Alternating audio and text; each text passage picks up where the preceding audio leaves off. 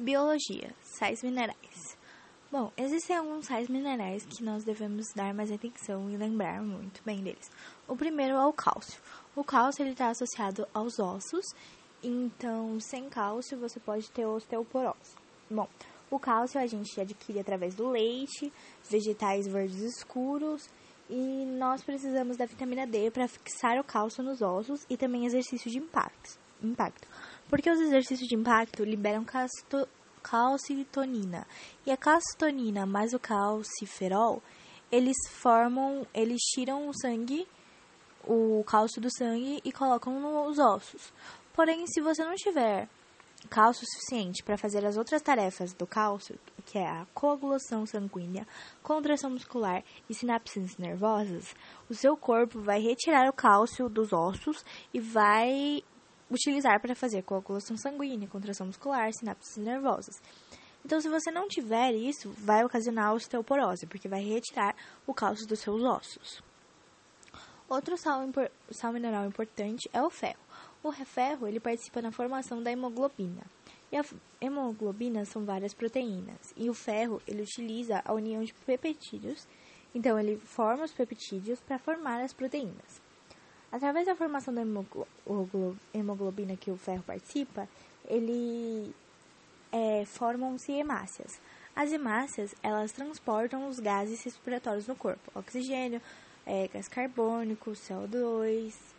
Então, elas são muito importantes. Sem o ferro, você pode ocasionar anemia ferropriva. A anemia ferropriva, ela é grave, pois você pode ficar mais relaxado, preguiçoso, sem tanta energia para fazer as coisas.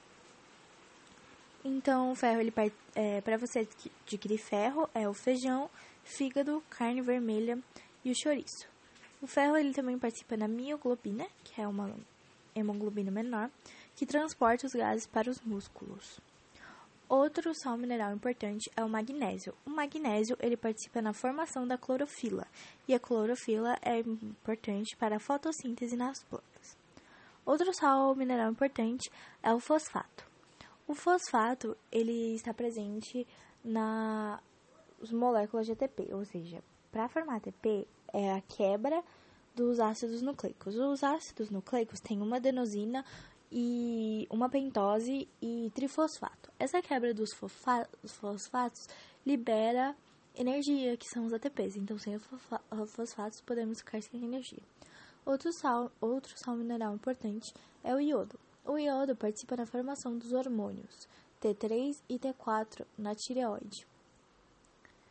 Para adquirir o iodo naturalmente, devemos comer frutos do mar e algas. O sal, ele contém iodo, mas não naturalmente, é acrescentado devido a uma lei. O iodo, ele participa no controle das atividades metabólicas e energéticas.